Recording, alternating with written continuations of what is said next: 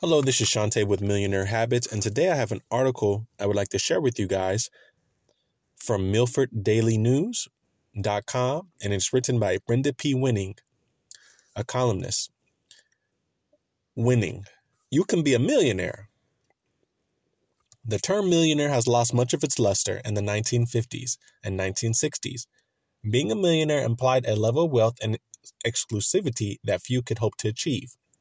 But due to economic growth and inflation, becoming a millionaire has gradually become more achievable.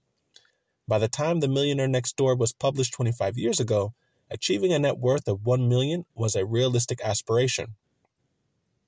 Today, according to the Global Wealth Report, the United States is home to 18.6 million millionaires, which is 3% of the population and 7.6% of the adult population.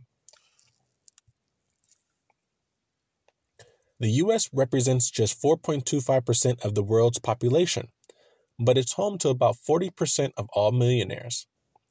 The good news is that American innovation in a capitalist economy have made the United States the wealthiest country in history. The bad news is that thanks to inflation, 1 million is a modest amount of wealth. Depending on your lifestyle, it may not be enough to support your retirement. Becoming a millionaire. Achieving a millionaire status is a worthy financial goal for the 97% of Americans who aren't there yet. So how do you get there? Only about 20% of millionaires are lucky enough to inherit wealth. Investment bankers, CEOs, doctors, and lawyers earn enough money to become millionaires.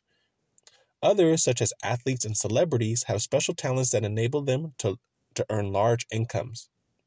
Most of us lack those abilities. Others become wealthy by investing wisely.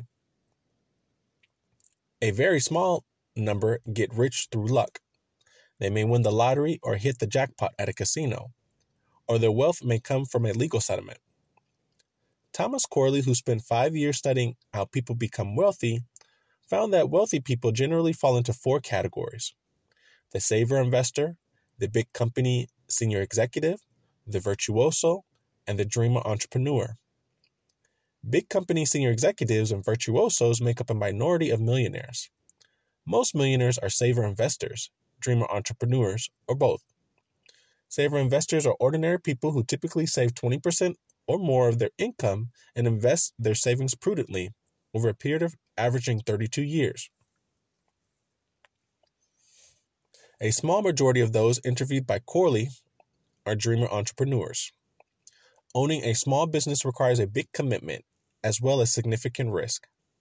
Among interviewed, 20% had a business they started fail. If you want your business to generate enough income to make you wealthy, expect to work long hours. You will also need to be good at making decisions and managing money. But if your small business generates enough income, it can eventually make you wealthy. Of course, it's not just what you earn that's important. It's what you do with it. If you invest it, your odds of becoming wealthy will be much higher than if you spend it. That may sound like common sense, but many people try to live like they're wealthy before they are. They rack up debt and end up broke. The most important lesson from The Millionaire Next Door is that if you want to become a millionaire, you need to live frugally. You don't become a millionaire by maxing out your credit cards every month. Keep debt to a minimum and don't buy anything you can't afford. Look for sales, cut coupons, and don't be wasteful. The more money you save by living frugally, the more money you will have available to invest. The wealthiest 1% of Americans put 3/4 of their savings into investment assets, according to CNBC, while those in the middle class have most of their assets tied up in their homes.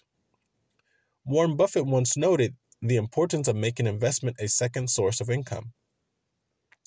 Whether you invest in stocks, real estate, cryptocurrency, or some other asset, you also need patience, as it will likely take decades of saving and investing to become a millionaire. Why the rich get richer.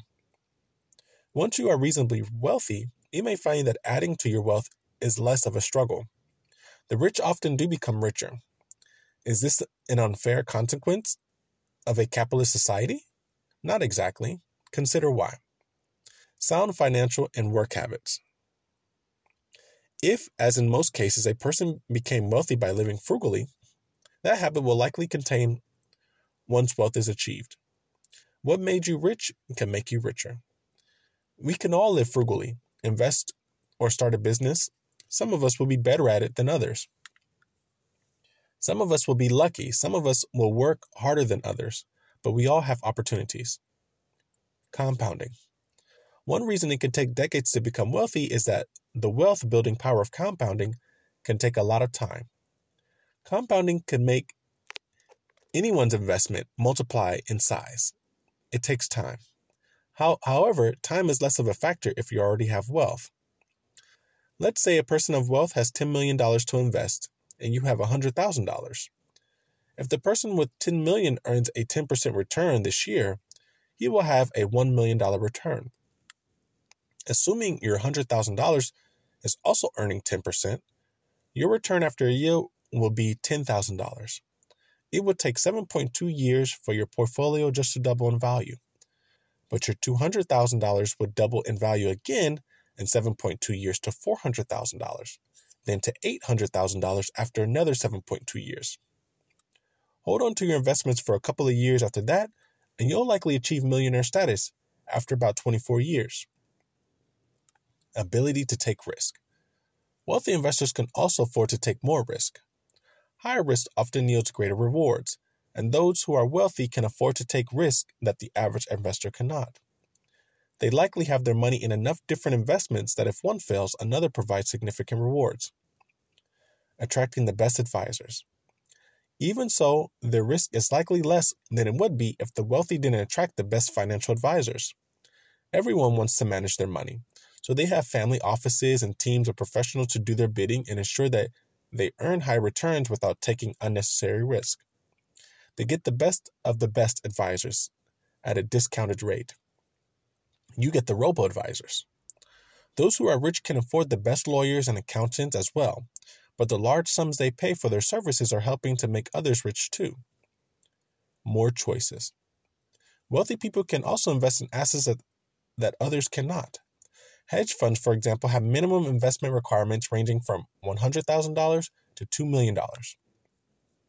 In addition, some investments, including private equity, hedge funds, and other private deals, are open only to accredited investors, because regulators assume that the average investor lacks the knowledge and expertise to invest in such potentially lucrative investments. Accredited investors must meet certain criteria, such as having a net worth of $1 million or more, or earning an income of at least $200,000 a year. The Obama administration touted its opening of private equity to average investors would enable them to dabble in crowdfunding. Crowdfunding may be the riskiest investment ever, and the chances of earning a significant return on investment are tiny. Companies that rely on private equity may be worth billions and typically have a great deal of potential, but the average amount raised in a crowdfunding campaign last year was just $824. Those with wealth are also the first people to be allocated shares in potentially hot IPOs. They'll take precedent over average investors because of their brokerage relationship, meaning they make money for the brokerage while the little guy does little to help the bottom line. Today's automated investing has also created opportunities that primarily benefit institutional and wealthy investors, such as high-frequency trading, quantitative funds, and dark pools. Increased influence. If you achieve a high level of wealth, you will likely develop a new group of acquaintances. You may be invited to join boards. You may choose to make big donations to nonprofits or politicians. You may even decide to become a politician like Michael Bloomberg and Donald Trump. If you have enough wealth, you may be in a position to influence policy, or to at least have your views be heard by influential people. If you're feeling envious about those who are rich, you may take some consolation in knowing that wealth can be fleeting. The average millionaire goes bankrupt 3.5 times, and 70% of wealthy families lose their wealth by the second generation. You may also take some inspiration in knowing that based on current projections, 1,700 Americans become millionaires every day. If you want to join them, you know what to do. Again, that was from Milford Daily News, written by Brenda P. Winning. I look forward to sharing more articles with you soon. Have a fantastic day. Talk to you later. Bye-bye.